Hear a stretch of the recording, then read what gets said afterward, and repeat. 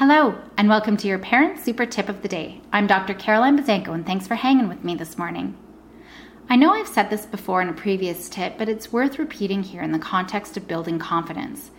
That is, we can help develop kids' mastery over their lives and therefore confidence by being flexible. And I don't mean work on touching your toes.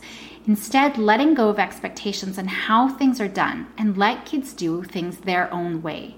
We often teach kids only one way to do things, but there's a number of ways that anything can be done. Let them find their way and they can feel confident and successful with it. Being flexible was a hard one for me because I grew up with many expectations that, my top sheet had to be folded down exactly 12 inches from the top of the bed and the corners of the sheets had to be tucked perfectly at a 45-degree angle. If the task is to make their bed, I've come to learn how to be okay with crumply corners.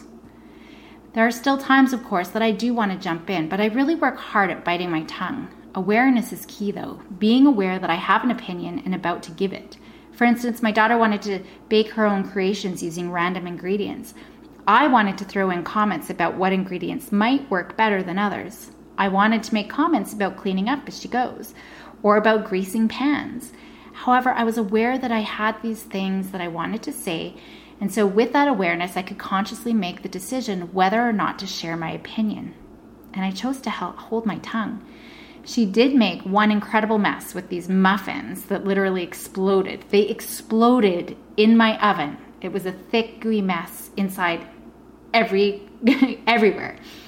She learned from her mistake about how to make them better next time and the power of cleaning up right away versus waiting until it solidifies on everything. She also made an amazing batch of cookies that I honestly thought would taste like dirt when I saw what she was putting in them. But it boosted her confidence to keep going.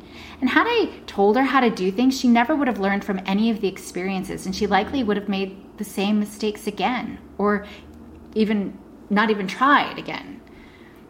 So in those moments, she was able to learn.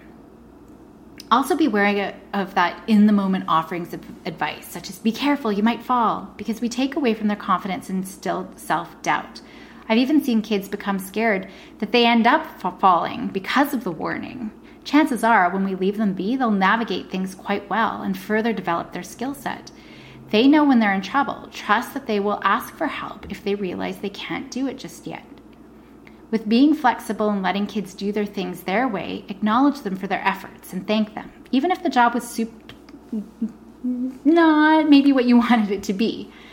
They're very unlikely to offer help or willing to follow through with your request again without a fight if they're criticized for previous attempts. So for today, see where you can be flexible in allowing your kids to do things their way and show appreciation for their efforts. Gratitude over grading. Have an awesome day and go make happy happen.